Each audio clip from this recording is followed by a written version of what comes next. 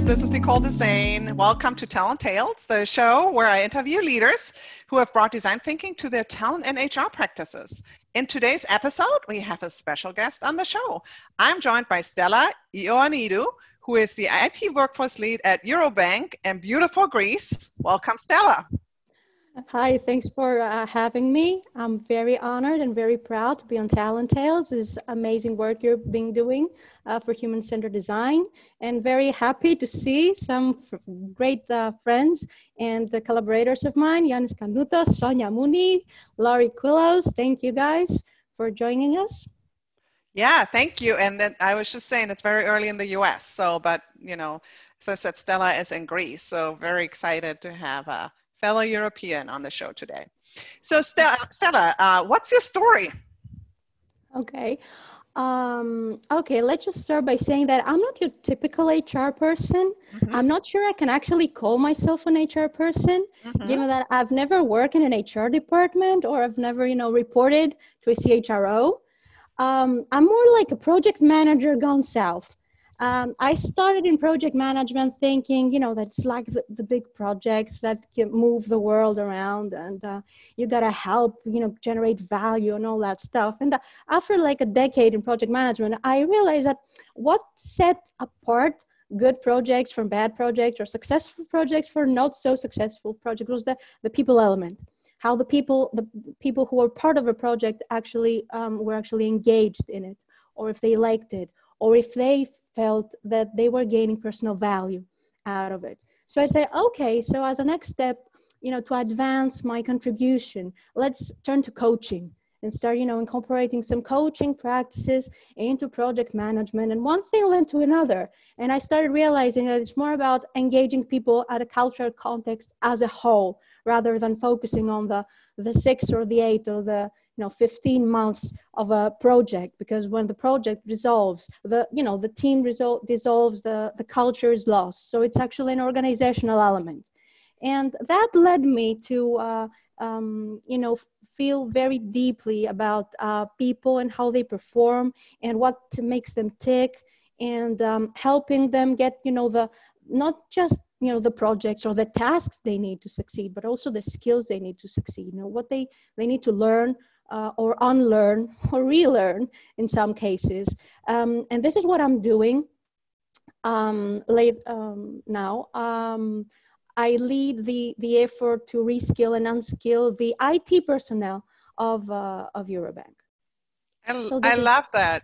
I love the comment that you say, I'm not HR, or I haven't reported to HR. So even though we, say applying design thinking to HR, but really what I mean is to people practices. And it doesn't have to be somebody who reports into HR or even has worked in HR. On the contrary, I'm intrigued by that. And I think more of us in HR, are needing to and should collaborate with others in the organization who have people leadership or people development responsibility. So I love that, and welcome to the show, definitely.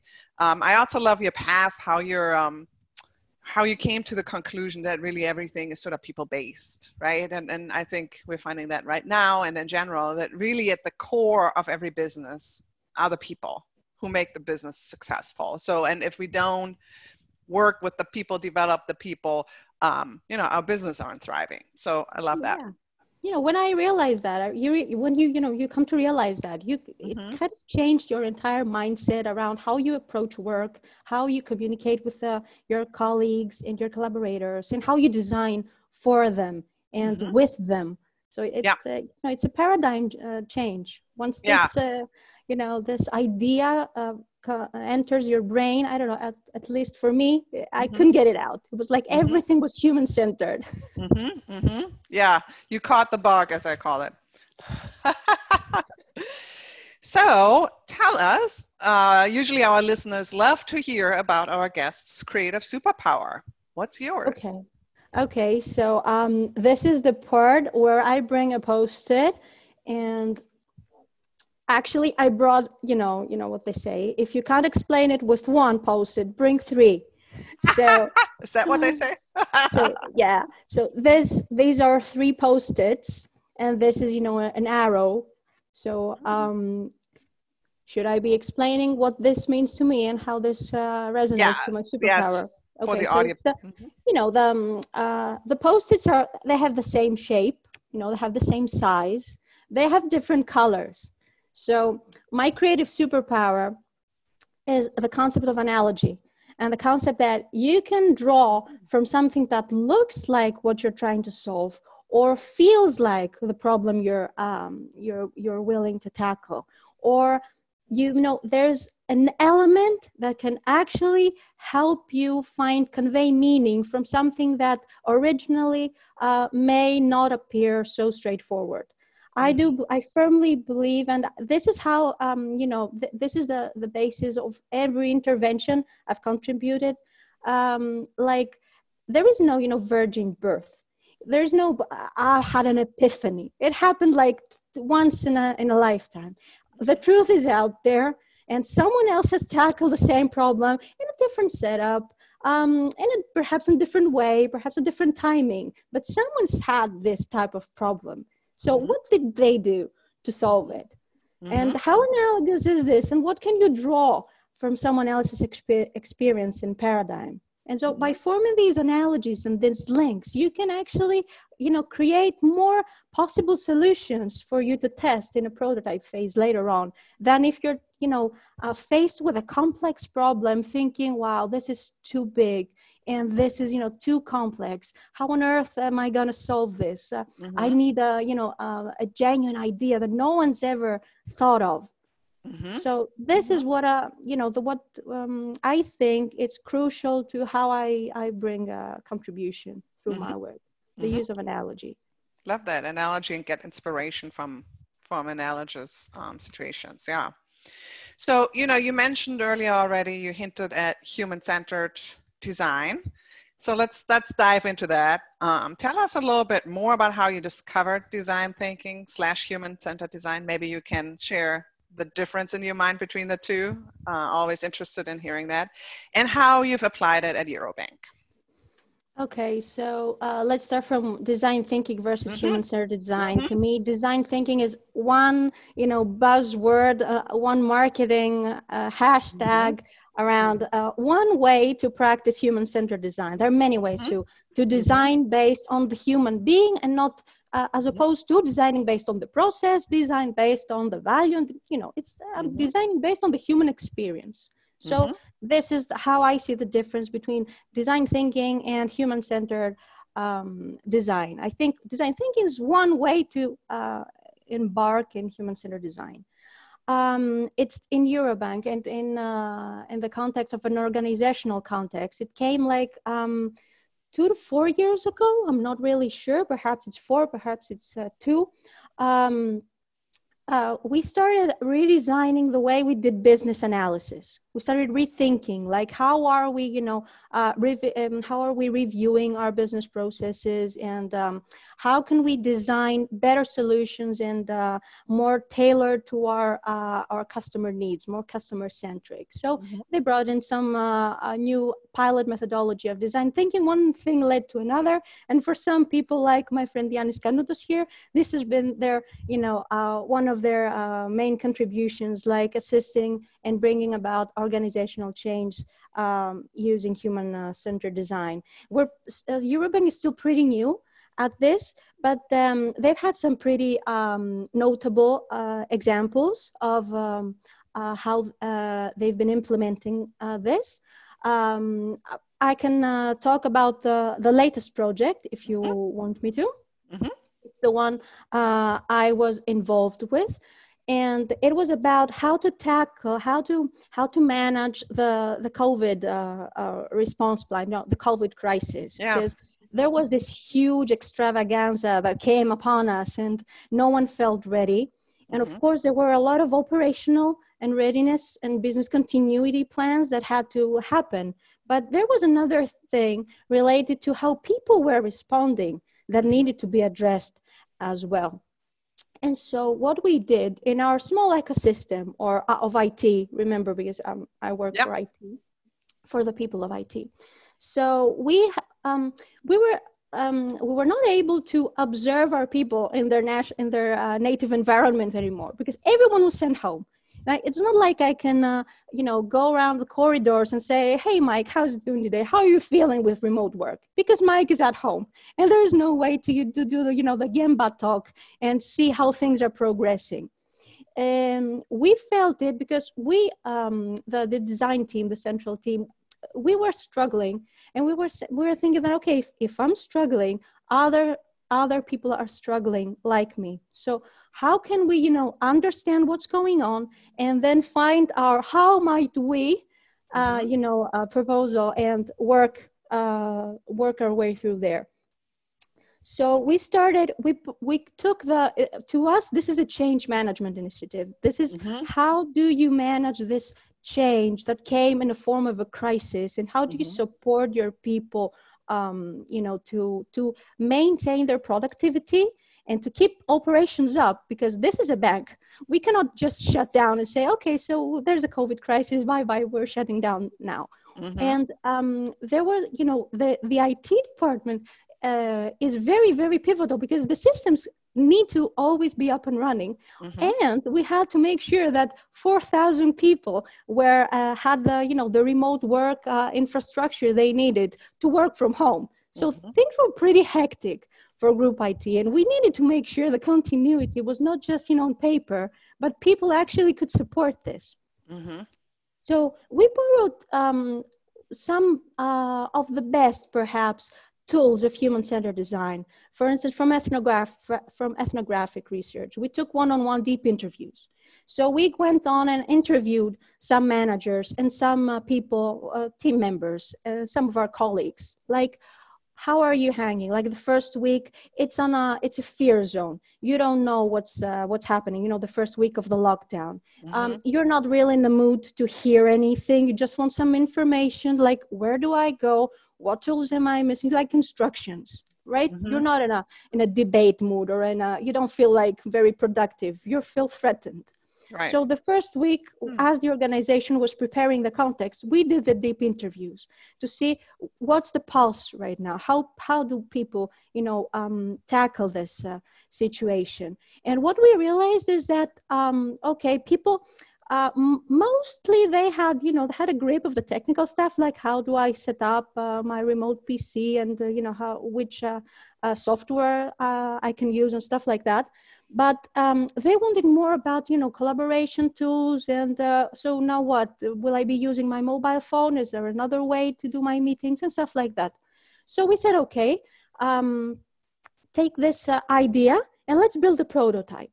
So we built a prototype in the form of an infographic, our first infographic. And we said, okay, we'll show this infographic and we'll do some small workshops with 3 of our management teams, their managers and their supervisors and then team leaders. They'll present this workshop and have a small talk with them to see how they like the material and, what's their feedback.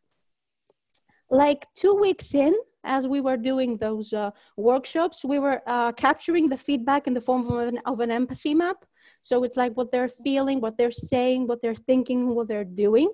And we realized that only like a week and a half into those workshops, the questions, the themes were beginning to change. So people were less interested in tools and more interested in like, how do I manage my team? And how do I remove impediments in a virtual world? Or how do I monitor if people are actually working? So what you do, because this is dynamic, you take the feedback and you're not afraid to scrub whatever it is you did, or, revisit everything you did and just add to the whole, to the whole experience. So they said, okay, so we need more information about how to manage my teams and how to monitor what's going on. So we added another small, increment in our workshop, give it another like 15 minutes and so on and so forth. We created in a month and a half, we did 20 sessions with all our managers and all our supervisors and team leaders in IT. And when I say we're talking about the group IT of the bank is 600 people. So it's a lot of people. And we're discussing like 70 managers. So it's a population, it's a notable amount of people. So we kept changing our how might we as things and the insights progressed because they were dynamic. And at the end of the sessions, we realized that what people needed more from that workshop was more the feeling that they belonged in a group that cared. We don't longer want to hear about the tools. We're confident about managing our teams. We want to be heard, or we want to feel like we're not alone in tackling those types of problems. That there is other managers like me out there who are faced with the same problem. And so I can't fight. I have for example, a manager told us, I thought I was the only one who had this problem that when I do a team meeting, only I'm talking. But when you hear it from like 15 other people in says, okay, this is a broader thing. It's not that I'm doing something wrong. This is something general, something, it generated a feeling of empathy and connection to a broader scheme of things. And this is how the entire communication management plan evolved with the help of human-centered design, from instructions on how to use tools to creating a sense of belonging in a team that is supporting you to make the best of this weird teleworking situation that we were abruptly thrown in. I love that on so many angles. That's so awesome, because so my thinking is that if there was a time to use some human-centered design in organizations and in the world, really, it is now, because it's meant to work on audacious problems, on complex problems, on the gray areas. That's what it's literally for. So I think wherever we can apply it, and then it has the empathy component.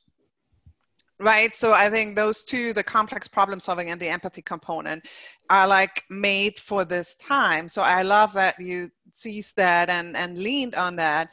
A question and by the way, just a reminder for everybody, put your questions in the chat and we'll get to them at the end. A question that I had, as you were saying, you adjusted as you went along, and yeah, totally agree. What might have been challenges in March aren't the same challenges that are there now, right? And they literally might have changed day by day or week by week. How did you keep on top of the pulse? You said you adjusted, but you did empathy interviews initially.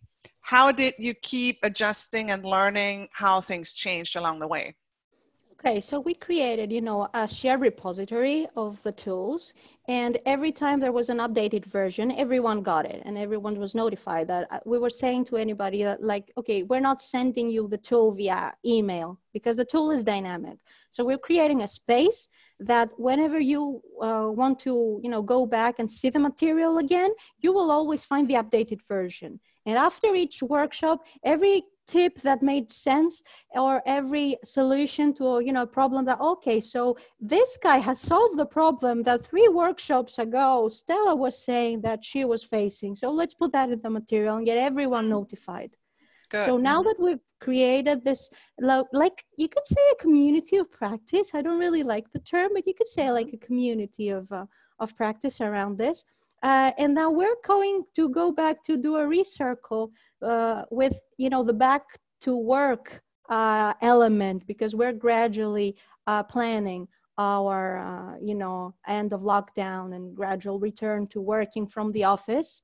So this again is going to be another step, but I think that after you close the circle and you've addressed them once, it's like you've done the first, the first sprint. Now it's time to revisit people and see and get even more feedback about what worked and what didn't and what changed from when we last spoke to you. Because, the first workshop happened 1 month and a half ago. So those people need to be revisited first to see how we can support them now. Love that. Are there like any specific tools? You mentioned community of practice. People always want to know about the tool to use. I know there isn't a magic one for it, but anything maybe that worked for you guys successfully to gather that feedback, maintain this connection and community that you use in addition to the workshops? we like to keep things super simple. Yep. So we just created a shared OneDrive Yep. repository, Yep. like a shared folder for Yep. everyone with the infographics on PDF form and the posters. We did some infographics and some posters to explain our tools on, the PDF, so you can access it from anywhere, from any device, and, just keeping it super, super simple. Yep. And of course, to do the workshops, we did a virtual meeting room, like a Zoom call. And I love that, and I totally agree. Simple. Yeah, things should be simple. Use the tools that you already use with your team. Don't necessarily introduce anything new or fancy unless it's needed, right? So I love that. At this phase, imagine this: people are so overwhelmed with info and tools. You don't need to tell them like get another tool or get some other. There are amazing collaboration tools out there, but right now you want to focus on the feeling of the people, not playing smart pass with tools. True. Yeah. So a question that usually people are curious about is, we understand things really well, but were there any barriers either in bringing design thinking in general to your practice or on this particular project that you had to overcome, and how did you do that? How much time do I have? Well, a few minutes. I know. No, I mean to answer that, to give you the list of the barriers. And okay, so okay, I'm not going to say something amazingly breakthrough here. That it's the commonest barrier that for us as well, mindset. People are stuck to the old ways, like why change something that worked for, I don't know, why not do focus groups? We've been doing focus groups for the past 30,000 years. Like, why not, why change a habit or change a practice that we are very comfortable with? And so the mindset of comfort was the biggest barrier to introduce any new, way of doing work or generating value. And, people may be initially drawn to a new way of doing work for hearing a buzzword like, okay, design thinking. Everyone's talking design thinking. It should be cool. Let's start with that. But once people see that it's actually more of a paradigm shift, it's an entire mindset behind this. You can, do design thinking and then just go back to doing focus groups. It's like it's a shift to how you're doing business. And most people are, they need, at least in the bank, for instance, project sponsors require, very cut and dry numbers and figures to support the business value of any project. And as you know, Nicole, this is not something that you can say from day one in a human-centered design project. You cannot really know that we're going to be bringing you $30,000, dollars per week from the first prototype of the product or of the service. You really don't know. You need to go and test the waters and come back and iterate and, do the loop. And it's a process. So even in those cases, though, with the sponsors who are very strict, rigid in their position to have money, money and figures to allow a project to be run, if you empathize with them, and you see, okay, what's the standpoint? What's the barrier there? What's the the need? What's the fear, or what's the necessity? Then, even in those cases, you can find ways to allow some input on embarking in human-centered design projects. In the bank lately, we've had many numerous projects that have actually generated value. And the most I think the best thing about the human-centered design project, at least the way management sees it, is that people love being part of them. So they're motivated and they're energized by their opportunity to actually embark in a design thinking project. So even if this is a weird way weird reason to have human-centered design project, we actually use them we also use them to motivate people. It's like, okay, so I want something different for next year for my professional development plan. Okay, Stella, you're going to be leading or you're going to be taking part in the human-centered design project. Just, you know, people feel the part of the design of the creativity process, and this pays dividends afterwards when they go back to their, you know, the traditional projects. Love that. In closing, what's your favorite design thinking resource or hack before we jump into questions? Well, it has to be analogy. I mean, I live and breathe analogy. I write about analogy. So, you know, I even have a blog about how analogous the life of a working person and the life of a parent is. So it has to be that. And I think that analogy and the ability to analyze a big complex thing into smaller problems, smaller parts, can be the way to solve or to tackle any organizational problem. Like make it a sum of its parts and then try to find analogies.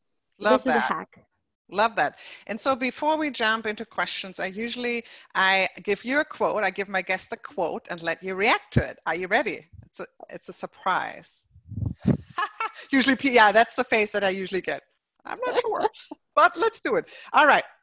Quote: to face the greatest challenges of life, we need to cultivate creative thinking. In times of crisis, you need to tap into every good idea you have. Unquote. John Maxwell. Yeah, actually, yeah, creativity is a mindset free. You know, there is no other way. I think there is no other way to tackle this, because if you approach it any other way, in the face of adversity, in the face of problems, you'll get, you know, you get discouraged. But if you approach it like the creative spark, okay, so what can I learn from this, or what's the opportunity here? I mean, I had my family had to relocate amidst the COVID crisis. It was a nightmare, but if you approach this experience from a creative aspect, like, what can I learn now? It's okay, I learn to, you know, to unpack very fastly, or I learn how to better negotiate lease plans. Yeah, great. Thank you so much for that. So got questions here for you from the chat. How do we sustain that feeling of empathy and connection with the team? Laurie, thanks so much for being here. Hi. The frequent check-ins. This is what we did. Like, you don't just, you know, give people resources and allow an infinite amount of time and just hope that they make do. Like, frequent check-in. So we did this workshop. Did it work for you? Was there any value? Why not? What, you know, making people part of the process, actually, you know, part of the building scheme. Like, if you design for them, they're not so engaged as if you design with them, because they know the minute that this happens where everything comes from. For example, yeah, when we designed the workshops, everyone knew why we were saying what we were saying, because most of them we had one-on-one interviews with, or they knew why we were discussing what we were discussing, and they were, you know, helping drawing the others who were not part. It's like, you know, this part is, it's this specific tip is in there because that guy over there had a problem, and we know it because we were all part of the design process. Awesome. I love that. I mean, that co-creation, that is what is so powerful anyways as a change management tool, right? Instead of designing something and then shoving things people, you know, throw down the road, we engage them early on. And so we make them part of the journey as part of the connection. You know, it works. Me and Yanis, like we were just the people who designed the fancy infographics. Who gave the content? People gave the content. We're just we're just the medium to spread the message. We're not the message. Yeah. This is what makes it impactful. And so people tell us that, imagine this, that if I tell you that if I don't tell you anything about how this is designed, I'll tell you that we have designed a 1-hour workshop through Zoom where we will be giving tips on remote work. Will you like it? Will you like the concept? It's like Menial. There are thousands of workshops like that. You don't have to rely and spend 1 hour of your work day on it. But right. if I tell you that we're having an open discussion and you're going to bring us the problems you're facing and we're going to tell you how other people like you are solving them, that's going to be more relevant because we empathize with what you're going through right now. Yeah, love that. And those are such great closing words. We are at the end of our time. It was such a pleasure having you. Thank you so much for being here. I really appreciate it. Thanks everybody for joining. And I hope you'll join us for future Talent Tales. Thank you, everybody. Bye.